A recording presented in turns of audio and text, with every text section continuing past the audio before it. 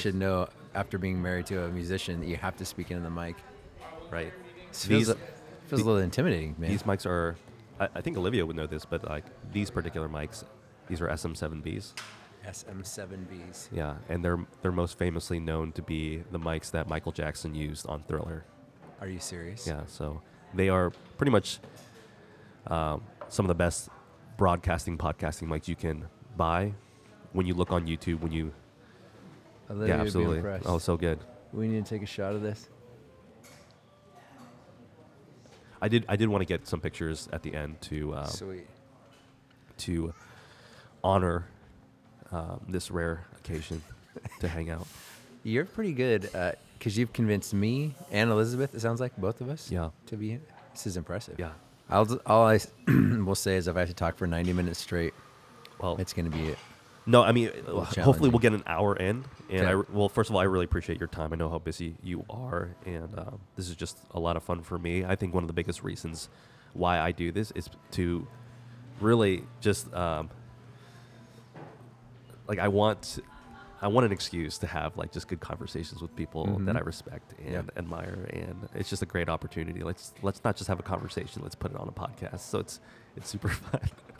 See, I'd rather let's have a conversation nobody else hears, but you're like, let's let everybody listen to it. Well, by the way, anything that you say on this podcast, court of public opinion, So I will keep my answers brief. No, that's to not what the I want. point. No. I want you to be authentic. And by the way, like I want this to be more conversational. I have a lot of questions that I want to ask you, but yeah, feel free to take it wherever you want to go. Interrupt me, ask me any questions. It's up to you how you want this. So I'll try to make it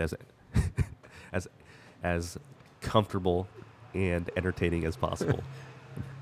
Okay. What did you get, by the way? Dirty chai. Dirty chai. Yeah, it was good. I'm so glad that you don't say dirty chai tea. Yeah. Because you're saying... Do people say chai tea? Yeah, They because say chai tea is tea. Yeah, that would be somebody coming not from the Northwest. So. You just called something the same thing twice. Yeah, I know. Dirty chai tea. Chai. Good morning, everyone. It is Monday, October 29th, 2018. This is An Educated Life, and this is a higher education podcast focused on life outside the classroom. We talk about stories, we talk about people, we talk about the relevant issues, and today I am joined by a very special guest, Dean Mark Pothoff. How are you, Mark? I'm doing well. It's great to be with you today, man. It's so good to be with you. I was debating whether you liked the dean title more or the deputy title more. I was wondering. I don't like either. I'm not much of a titles person. People that know me well know that, yeah. No, I appreciate that about you. You always introduce yourself as Mark or the Mark Pothoff, depending on your mood, right? Yeah, a lot of people just called me by my last name, Pothoff, which was great. But not as many anymore. I don't know why that is, but... Oh, yeah. you've noticed a shift in yeah. how many people actually call you by your last name. Yeah, people used to call me just Pothoff all the time, and anymore some people do, but not as many. So some people call me Mr. Pothoff, some students, and I have to politely correct them because I don't want to. I mean, they can call me Mr. Pothoff if they want, but Pothoff's great. I don't think that... Is there a culture here on campus where someone not knowing you or introducing themselves for the first time know that you are the dean of students and say dean? Do students call you dean ever? Not that I can remember. So it's not really part of the culture here. No, I don't think so. Okay. No. I have a lot of questions about you and being the dean of students. I like calling you dean. Is that okay if I call you dean multiple times throughout this podcast? Just in this podcast. Anyways, how was your weekend? It was great. Yeah, we had a great weekend. So very fun. Good time with family and time at church yesterday and kinds of stuff. Yeah. It was one of your daughter's birthday, right? Yes, Caitlin turned Caitlin, 11. that's right. So, yes. And Olivia sang at a Trailblazers game. Yes, she on last Monday night, a week ago, she sang the national anthem at the Blazers versus Washington Wizards game. Totally. So that was really fun. You don't have to answer this because it might be personal, but how did she get connected to doing those things? Because she's done that before too, right? She does that pretty regularly. Yeah, she a year ago, she wanted to try. I guess you can try out by sending in a. I don't even know what she sent in, but basically sending something into the Blazers saying, "Yes, I'd like to sing the national anthem," and it goes into the cyberspace abyss, and for months she didn't hear anything, and then many months later they called her and said, "Hey, yeah, we'd love to have you come," and so that was cool because then she got an in connection with them, and then they called her to do the PK80 Phil Knight college basketball tournament that also happened in Portland at the Moda Center and at the Coliseum last year, and then so she got reconnected with them again this year. So yeah, it's great. I love that she has those opportunities. So yeah, what I love about your wife is that you can tell that she's so passionate about music, incredibly gifted. I mean, I don't know if I've ever said this to you, but like honestly, Journey and just like how she leads that part of the ministry is pretty amazing. yeah, Like I think she does a better, almost like more professional. I know that's not the end all be all, but like it's so professional. It's so. I mean, I got to play with her actually once. yeah, She does it better than some of my previous experiences in Chicago. Like these big name churches with huge congregations, multiple sites and campuses, and I'm like, the quality that Olivia brings to church is just astounding. yeah. Thank you. Yeah. Yeah, she's very gifted. Obviously, of course, I'm biased, but No, yeah, she's amazing.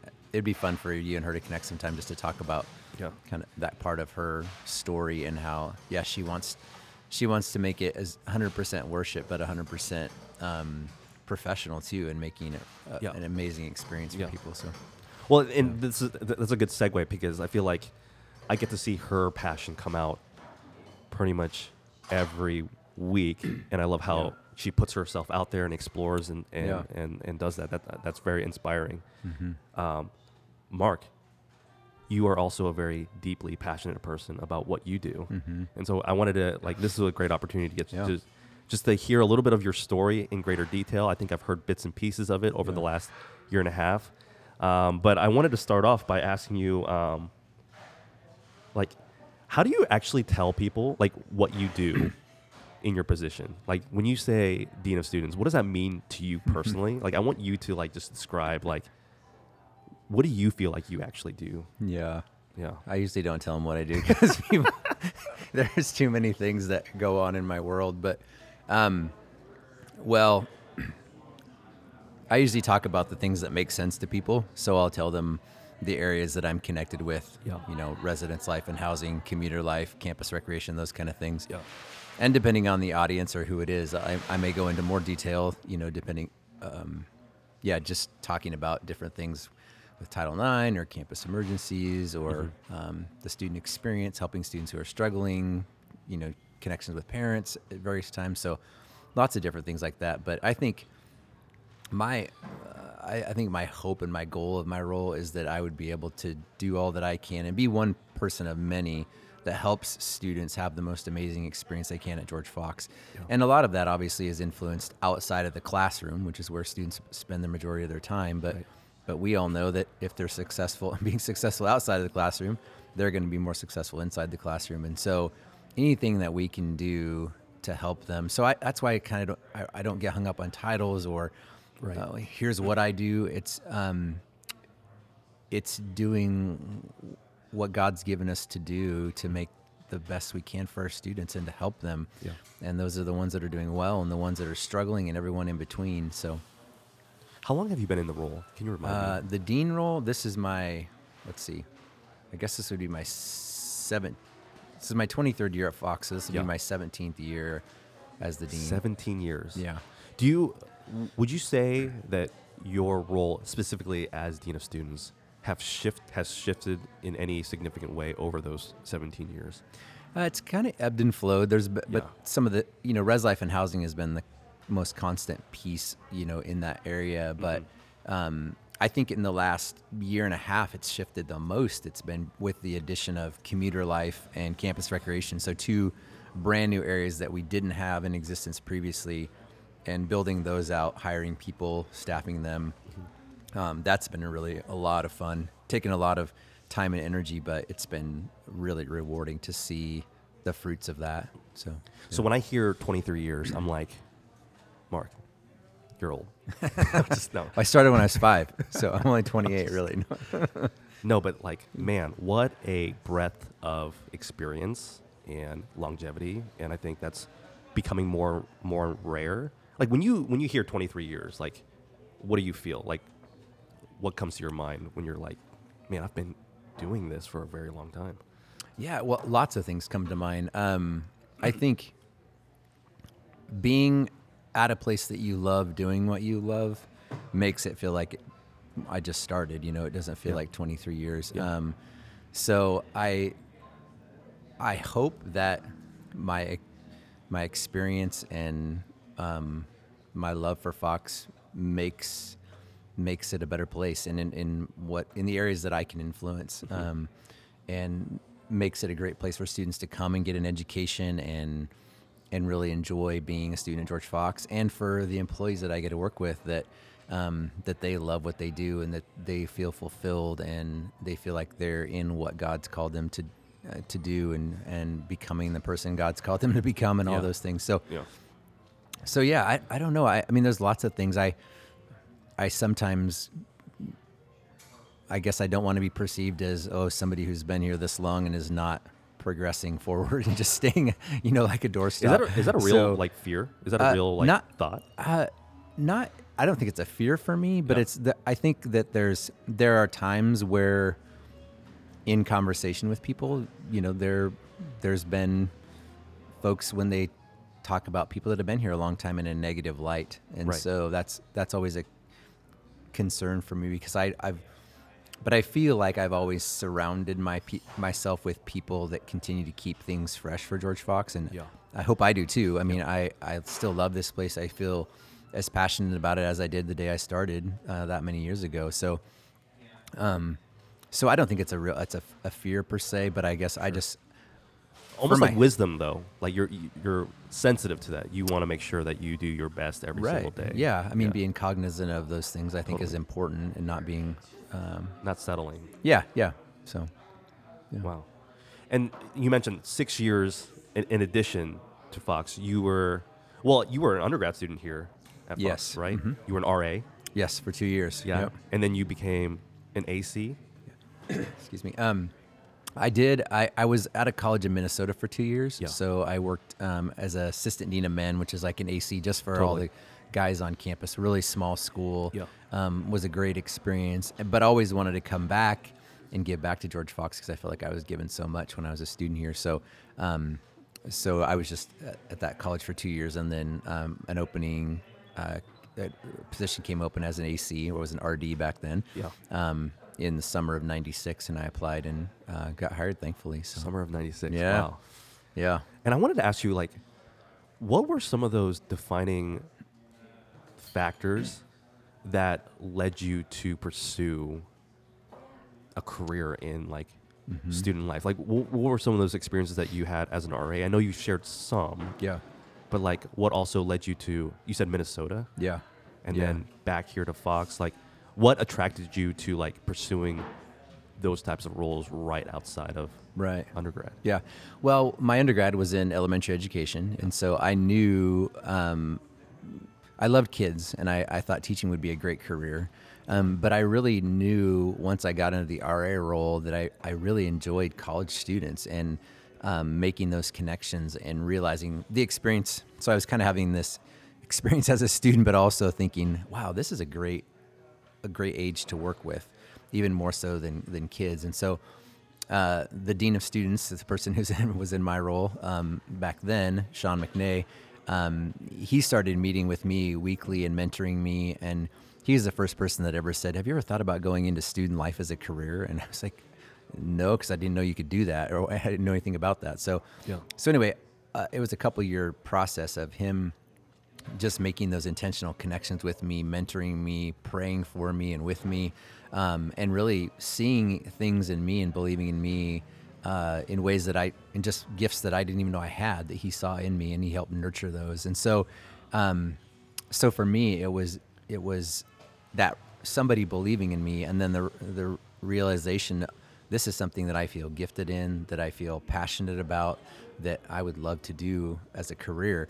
Now, I didn't know that many years ago that it would end up being this long in the field, but I really felt like this is what feel more called to do. That my passions, my gifts, my strengths, all of those things kind of came to this congruency point in a sense, which is interesting because I think for a lot of people that may not happen until later on in life. It's like you get your education, you find out really what you want to do, and 10 years down the road, you're kind of in this role that you really like. And for me, I think it happened almost right away of feeling like, oh, I still have a lot to learn, and I have learned a lot over the years, but really finding my passions, my gifts, my strengths really kind of aligned in this area of ministry for me. So that's kind of how the Lord, I really felt, led me into this. I mean, I think all those things that I just said are great, but it almost feels too more like it's something that I really felt called to do and really called to be in this work. It's been an amazing journey. When you talked about like the mentorship that you received, like reflect on that piece just a little bit more specifically. Like, how important was that when you were getting like external encouragement, guidance from your mentor? Like, Yeah. How much did that affect like the direction, you would say? Yeah, I think it affected it a lot. I mean, Yeah.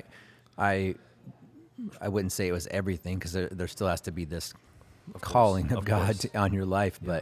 But yeah, it was. I mean, for any of us, if you think about our lives, and when someone believes in us, when they see things in us that we don't see, and they say, "I see this in you. I think you could do this. I believe in you." I mean, that's huge. So, I think any of us would feel, pulled in a direction. But ultimately, I really felt like it was God calling me into this work. And even when I graduated from George Fox, I had an opportunity. I was offered a position to be, it was a full-time position, but part of it was being a youth pastor, and part of it was working with Young Life, which is how I got saved. And so very passionate about that ministry as well. Yeah. And so here was this position that seemed like, on the outside, a lot of people, it's like, boy, this is made for you, Mark. Why don't you do this? But really felt like student development was where I was supposed to be, and working with college students. So had turned that down, which is kind of like, why am I saying no to this great opportunity?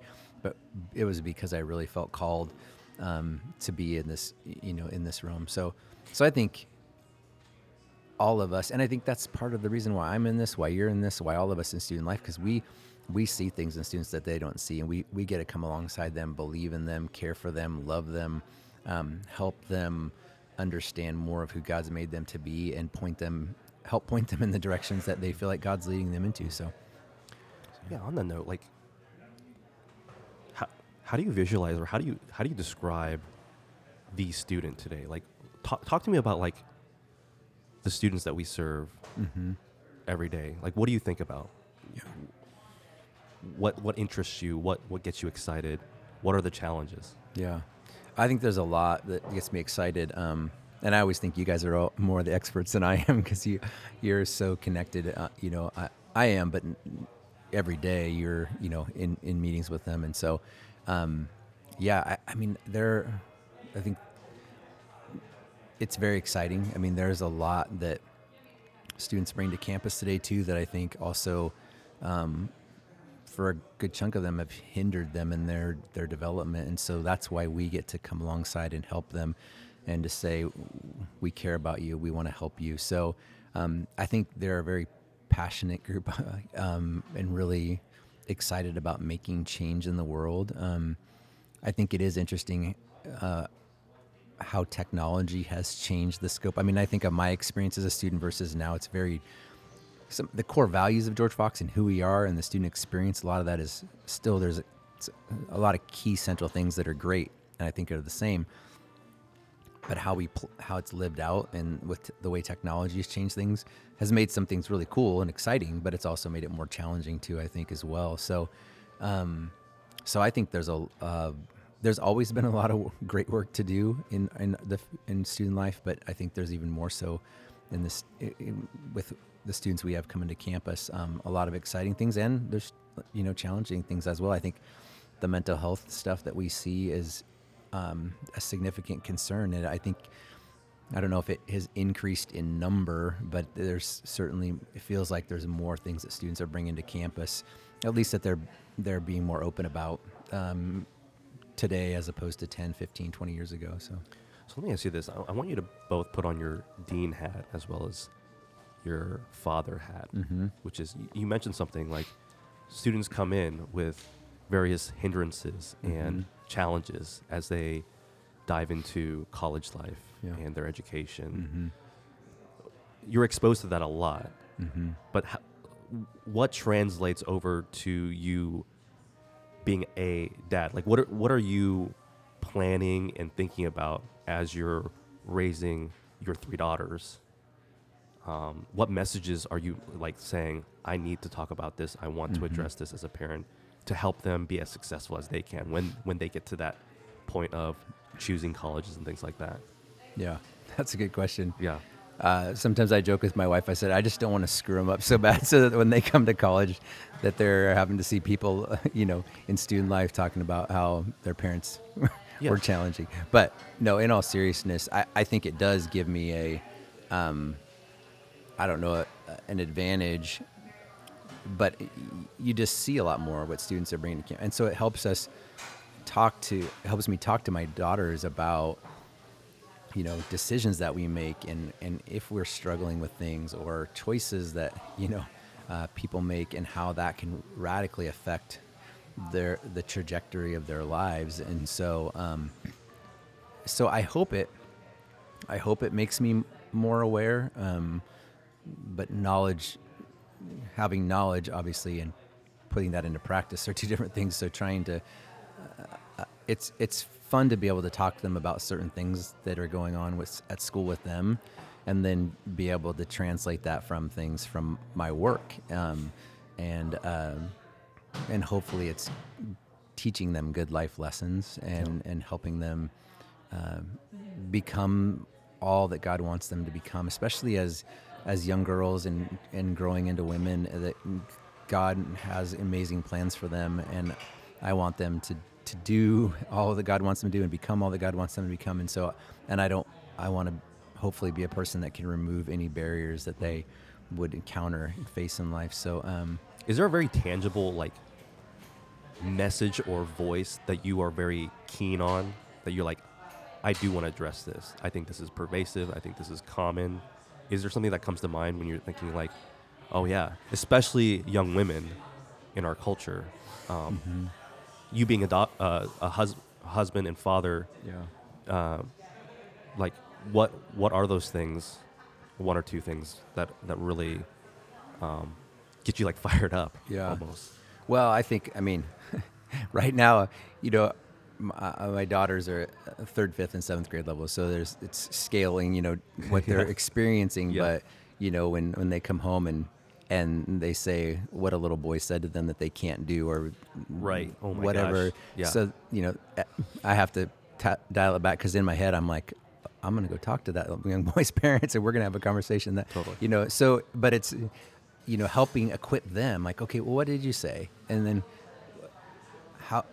Let's play this out again. How could, if this happened again, what else could you say? And so, but it's interesting because, and I obviously know my 3 daughters the best. So, but it's fun for me to see and hear the things that they've said and done, and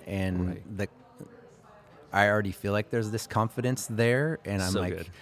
I'm not sure how that got there, but I pray and hope that continues. But so I think I want them to be confident, and I want them to know that they're incredibly gifted and talented, and that God's going to use them in amazing ways in their lives. And I want to do, like I said earlier, I want to do all I can to remove any barriers from that. So I think what you just said is like something that I like is already on my radar. Like the word confidence.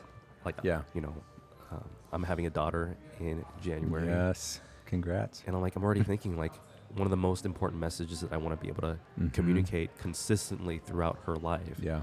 is that she's empowered and that she can do whatever she wants to do. Right. And I think that's I can only imagine, like, now that your oldest is 7th grade, like, that's Yeah. becoming more and more Yes. of like a reality, like a conversation where you can Yep. you almost have fun as a Yeah. dad, like really cheering on your Yeah. kiddos. Yeah, it is a lot of fun. And we just had parent-teacher conferences too last week, so it's interesting to hear what others say about your kids Yeah. and people that see them every day, in the school day. So it was actually really encouraging to Olivia and I, and just the people that they're becoming and the people that they are Yeah. when they interact with their peers and when they interact with adults at school. And so certainly none of us are perfect, but it's just fun to see a little bit of the hopefully fruits of what we've been trying to do. But yeah. I think you downplay it, but like, I mean, even for myself, I've only been in student life for like 6 years, and I already feel so much more confident about like how I'm going to prepare my son, my daughter, for their teens and for their college Right. years. Yeah. Because I think like all stories have a roadmap of how people arrive at Fox's campus. Yeah. And I always want to know their stories. Yeah. And I think in the challenges that I often see or run into, I'm always trying to like almost deconstruct that. Like, how do we make sure that we can Yeah. not only affirm that particular student, but also learn from that and help other students and especially our own children. Right. Yeah. So that's cool. Yeah, absolutely. I'm just wondering what do you feel like? So a couple weeks ago, I went to David Kinnaman's seminar on vocational discipleship. Yeah. And he was talking a little bit about both like early career and education and things like that. And he obviously presented a lot of his data on like Generation Z. I know Barna Research does a Right. lot of that. And he said something very interesting, which is the most important priority for today's freshmen, sophomore, juniors Yeah. is financial independence. And that partially comes from their experience with the recession Yeah. and yeah, so like even beyond family and faith, there has been a shift towards making sure that they can be independent, financially viable, and get to a place they want to get to as quickly as possible. And then he said something interesting also about how education, the choice of what type of education to get or where to go, is actually not being influenced significantly by faith.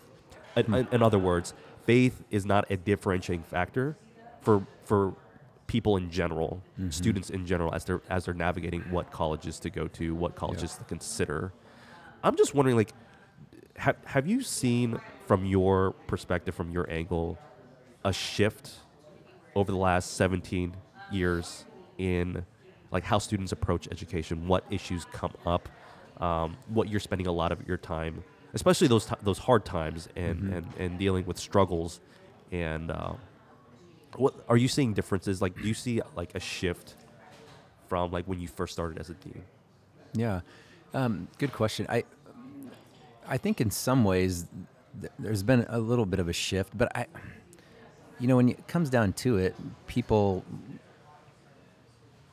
we take a different approach, right? As a faith-based institution, we say we believe Christ to be at the center of everything, and whether students come with that background or not. Yeah.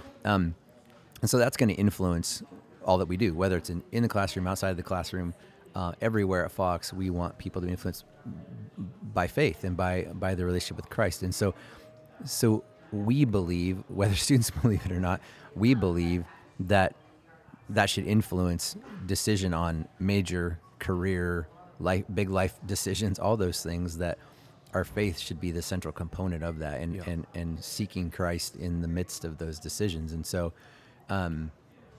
I think it's imperative that we help students along that path, whether they see it or not. Now, we could have conversation with students that says, well, I want to be an engineer because I want this bigger salary and I want to make sure that I can take care of my family and independent of their faith. But then I think we get to come alongside, have those conversations. Well, that's great, and if that's what you want, but how does it align with your gifts? How does it align with what God's calling you to do? So I think we get the opportunity to help them integrate their faith if they want, if they'll allow us to, into those decisions. So, But on that faith component, though, Yeah. Mark, do you personally like notice that there is either like a strain or resistance, like having the faith conversation, even like in a candid way or just Yeah. more impromptu? Has that become more or less awkward, harder in any way? Like, is it harder to connect with students? Like where you like you've also obviously grown older as well, but like Yeah. just in terms of like connecting on that faith Yeah. aspect. What are your thoughts on that? Yeah, I don't know if it's become more difficult. I think it's it's so central to who we are, and it's so central to who I am as a person too. I can't not bring that in the conversation, Sure. even if someone doesn't believe that should be part of the conversation. So, would I Yeah. adjust my language to who I'm talking to? Well, yeah. I mean, I'm going to still be who I am, but also want to be sensitive to where they're at. And if faith isn't part of the conversation, have a conversation. Well, why isn't it? What does it make a difference? Does it not make a difference? So I'm not sure how much it's changed. In my experience, a lot of the students that I have had conversations with, even this school year, I think, have been really open to those conversations. Even some, I'm thinking one in particular, to the point where he was so honest and vulnerable with me about his faith and where he's at, that he's not sure what he believes anymore. And Yeah. and I was really thankful that he could be truthful with me. And so we had a really good conversation about that and where he's been and what's led him to that point. But I think there's more that clamors for the attention and time of our students, technology being one of those things that make faith for some, maybe less of a priority. And I say that as language that I've heard from people, not what I would say. But so yeah, I think there's a lot of conversations that we get to have that are really around that, and that to me it feels like they've always been there. It's maybe some of the issues and challenges have changed a little bit, but there's still people who need to be cared for and loved, and also have guidance from us, and so So I wanted to get a little bit more personal. yeah. Tell me, like, what is leadership to you, and how do you navigate that word, that concept? Yeah. There's so many things that I could say, but I mean, I think leading people it's an honor, it's a privilege, it's a humbling thing to do, but I think it's to say to people you're leading, this is who we are and what we're about, and this is the direction we're heading, and you get to help shape and craft that. I feel like, no, you and others would be able to tell me more. I feel like I'm a collaborative leader and really want to. I don't feel like I've been here 23 years, big deal. I don't feel like I have the corner on the market of A, B, C, D of higher education. I always feel like the more voices we have around the table that are diverse bring a greater perspective. And like even when you came 2 years ago, coming from Moody, and the experience that you've had, and that Christina has, and Elizabeth, everybody that brings a different perspective, makes leadership I think a better thing. So I guess I would say I'm grateful for the opportunity I have to lead in the area that I have, but trying to help people say, this is our common goal, this is our common vision, and let's talk about how do we make that happen. And in that, everybody gets to bring who they are, their gifts, their passions, their strengths into this mix. And so I think sometimes some people want leading or leadership to be this really linear thing. It's like we're here and we're going to get to here and this is how we're going to do it. But for me, it's kind of, there's gray in there. There's oh, this happens, so this is going to change how we're going to lead. That's why people sometimes will ask me, so what if this situation happens, what would we do? Well, I can tell you, but I also can't tell you everything, because what if this happened in that situation or this happened? And so it will change the direction that we go. So, but I think having those core values, that sense of integrity, of character, of caring about people, all of those kind of hallmarks of, kind of what I feel leadership to be, it's more about who I am as a person. And that's going to, my core values, my character, my integrity they're going to come out in leadership, for good or for bad.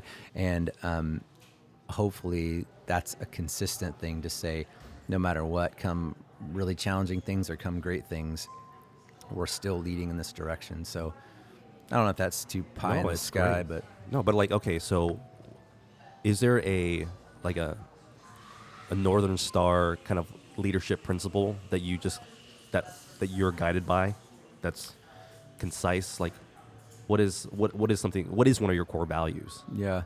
I think I don't have one core principle. No, but like, what is one? I think one of them for me in the student life realm, in this, when I originally learned this, I always thought it was students, but I really feel like it translates into people you work with too, is that model of challenge and support, which is something I kind of learned in grad school, and a theory by Nevitt Sanford that talked about, if you have too much challenge and not enough support, people aren't going to succeed. And if you have not enough challenge and a lot of support, they're not going to grow and flourish. So I feel like there's this appropriate level of challenge and support. And so being able to get to know someone and understand how much that, because for some people, you're going to be able to challenge them a lot more than others with where they're at that current time. But being able to provide that appropriate amount of challenge and support so people can grow and thrive and navigate through life and the things that they're experiencing appropriately, so that they'll be able to grow and thrive and not feel overwhelmed or not feel challenged or anything in between. So cool. Yeah. Looking into the future, to the next 17 years of your career, like, what kind of things come to mind? Like, what are some of your goals or ambitions, whether they're professional or personal in life? Yeah. I think with the changing nature of higher ed and how fast things with technology, especially how fast things are changing, I think for me, and I certainly don't have all the answers at all, but it's exciting to me to think about how can we do this work that we do and remain core to who we are, while also changing with all the technology things that are changing, with being more innovative in how we do things. So to me, it feels like an exciting conversation to have as a professional staff too. I don't know if you caught the all-employee meeting last week, but what Rob Westervelt presented, and I was so interesting. I know. So I really want to have a conversation with our team about that, because I think we've got great minds around the table that can say, what about this? Or what about this? Or, okay, we do it this way. Why do we do it this way? What if we did it this way? And really look at how we can, and I know this is right up your alley, but leverage technology to help serve students and make the student experience better. So I think there's exciting things. What that looks like, I have no idea. But I'm excited to be along on the journey and to continue to learn and grow. I think that's one of the things I love about higher ed and I love about my role is no 2 days are ever the same, and there's constant growth and learning and challenges. You don't feel like it's cyclical? No. Well, there's cyclical aspect, but then there's the ones that are that's so good. That the school year is cyclical, and there's certain things each different times of the year. But I also think that there's so much that keep it fresh. And I was just talking to somebody recently. I don't know if I could work at a school that just stayed the same, because I just don't feel like. I feel like one of the things about me that I've learned about myself in the last probably 5 to 10 years I like change more so as I've gotten older, which is kind of the opposite. That's so interesting. Usually people like kind of want to get settled in Yeah. ways, but Yeah. I felt like I know that change brings growth, and I want to keep growing, personally and professionally. And so, so to look at how can we do this better and continue to change and grow. So I'm excited for the future. I don't know what it holds, what it looks like. I don't know what the next 17 years hold or how many ever years I'll be at George Fox, but I know I want to keep growing and pursuing the mission of the institution. And if I get to a point where I feel like I can't do that, then I want to move on to let somebody else do that, because our students are worth it. They need to have the best people that we can to help them lead into this next 10, 20 years, because there's going to be a lot that happens, probably more so and more rapid change than we've experienced, that I experienced in my first 25 years total of being in higher education. So Wow. yeah. So I have some rapid fire questions to kind of round out Yes, our time together. Are you interested in answering these questions? possibly. There may be someone I say, no, I can't answer that one. These No, are going to be good. no. Some of them are like I stole from inside the actor studio. Have you ever seen? Uh-uh. What's his name? James Lipton. Uh-uh. Some of these questions are like that. Yeah. Well, I'm glad that you're not familiar, so you don't Yeah. know what they Yeah. will be. So you can it's just kind of like the first thing that comes to your mind as you're answering these Is questions. this like a one word answer? Or is it Some of them are. Okay. Some of them are. Okay. But so one word answers are appropriate. Gotcha. I'll put it that way. Sweet, good. All right. So first, I have 12 questions, Okay. one for each of the tribes of Okay. Israel. Okay, Okay. nice. So what Enneagram type are you? I'm not big on all these tests, for one, but I'm like a tie between 1, 2, 6, and 9. Like I know Okay. all the people that are going to be listening to this will be like analyzing me because of what I am, because Well, that's already people happening. are really good at that. I know. So yeah, but 1 and 2 are like the same, and then 6 and 9 are like 1 or 2 points beyond. So Okay. so Wow. you can analyze me from that. I don't do that. I don't. That's like a. Is that a Liz Simmons That's thing? a taboo. Okay. Like everyone keeps saying, don't type other people. I know. Don't let them speak for themselves. So That's I'll right. keep it That's there. right. Nice. I'll keep it there. Most favorite word.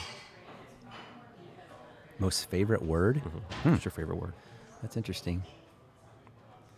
This is one of those inside the actor studio questions. Yeah. I don't know. First one that came to mind when you said that was character. So, Oh. but I don't know. Least favorite word. Hatred. Favorite sound. My wife or my girl singing. That's good. That's Yeah. good. Who inspires you? I know many people say this, but I mean, Jesus was the best inspiration. I mean, that's why I live. That's why I do what I do. And I mean, somebody giving your life for me, giving your life for all of us is incredibly inspirational. So, yeah. Favorite book.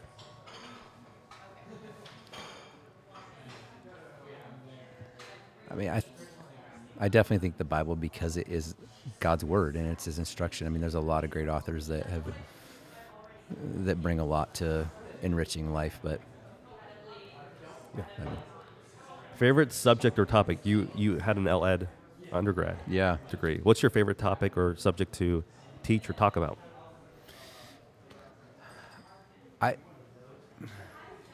It's tough. There's so many things. I mean, I love talking about leadership and how you lead. I also think with students particularly, I really enjoy having conversations about life, career, calling, future. Yeah.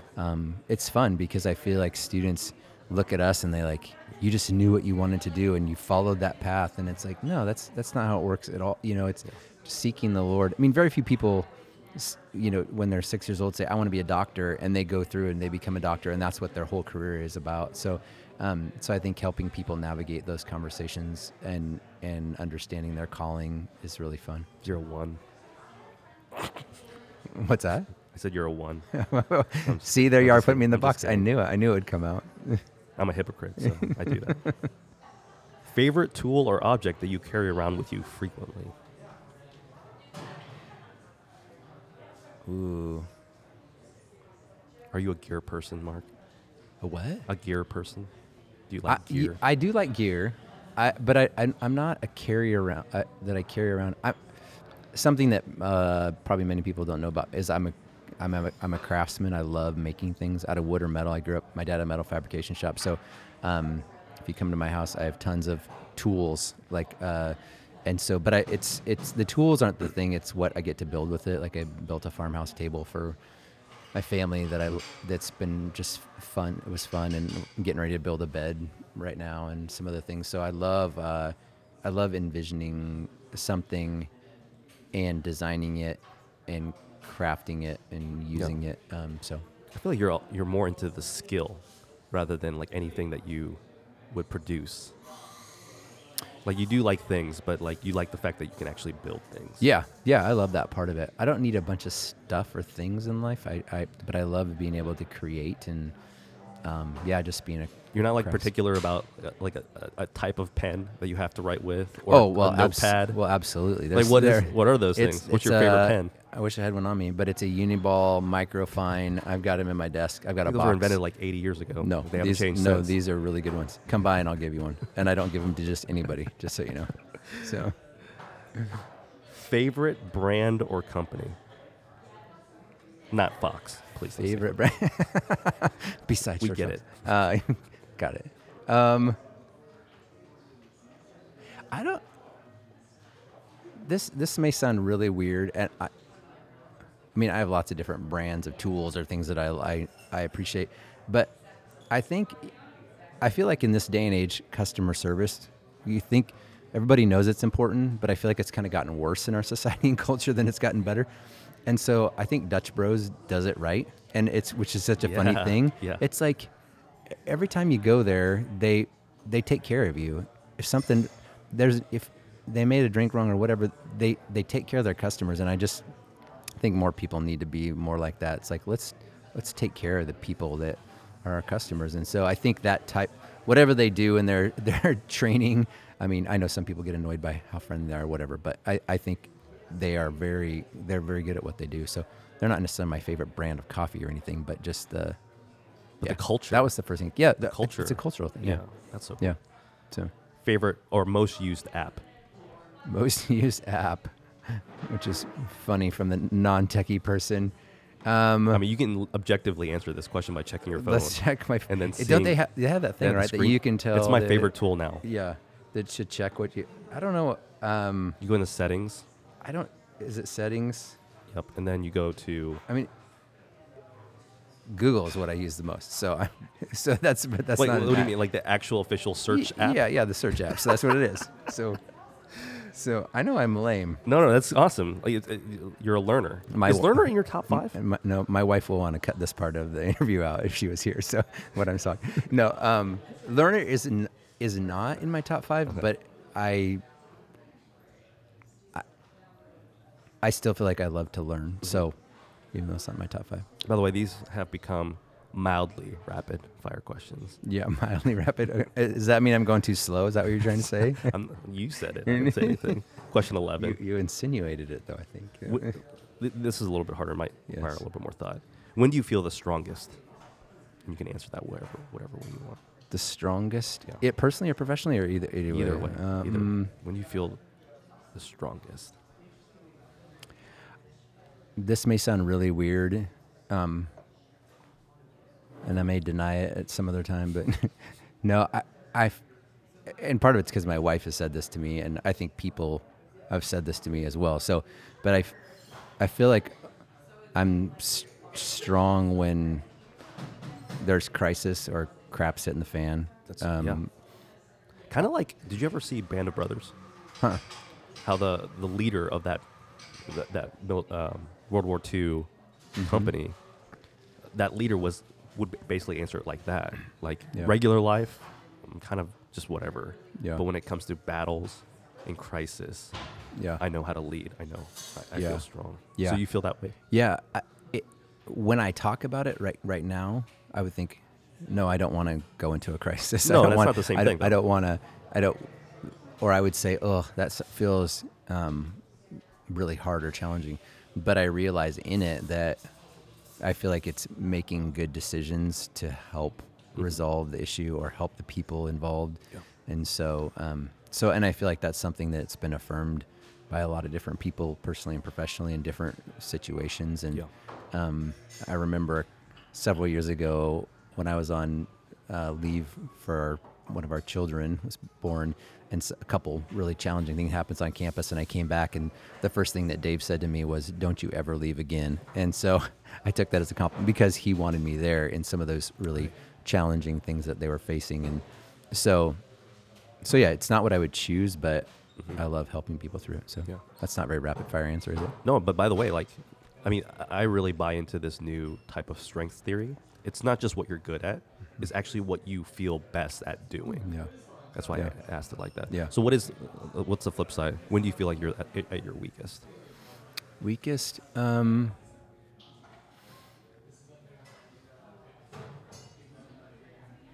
don't know. I think the thing that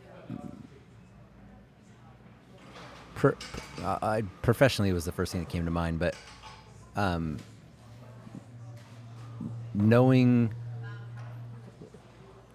leading people into the future and knowing where we're going, having a strategic vision or mission, I feel like it's an area that I care a lot about, but I don't feel like I always know. And maybe it's because, like I said earlier, there's things that happen along the way that change it, but really, I don't feel like I'm the best at having this grand vision and just knowing exactly. I mean, obviously I buy into the mission of George Fox, and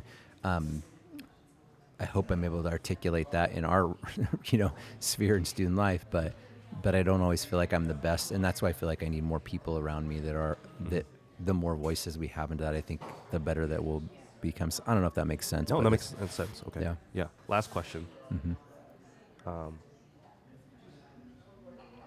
What quote? I don't know if you love quotes or anything. Like, what quote has had an impact on you? What quote is that? Yeah. You can paraphrase it as well. Yeah. I am not a quote person. I'll just say that up front. I think the one that comes to mind is Jim Elliot when he's Chariots of Fire, when he's talking to his sister and he says, Jenny, God made me fast, and when I run, I feel His pleasure. And so I think just knowing that's, we all want to feel God's pleasure, because I think that's when we feel the most alive and we feel the most like this is what I'm called to do. And so I think knowing that in myself, helping others identify that in themselves, is key to feeling God's pleasure, which will make us the most fulfilled, I believe, that we can be. Other things are temporary, but feeling God's pleasure and knowing we're at the center of His will is paramount in my mind. So, well, that's it. Boom. Mark, thank you so much. Did I pass? How did you feel? Good. Felt like I talked way too much, though. Oh, it's not true at all. It's a perfect amount of talking. So, no, thanks for doing it. You guys are doing a great job with this. Yeah. And Grant finally got me, because for some reason, when I pull it up on iTunes on my computer, it won't play. Like, I push play and it just spins.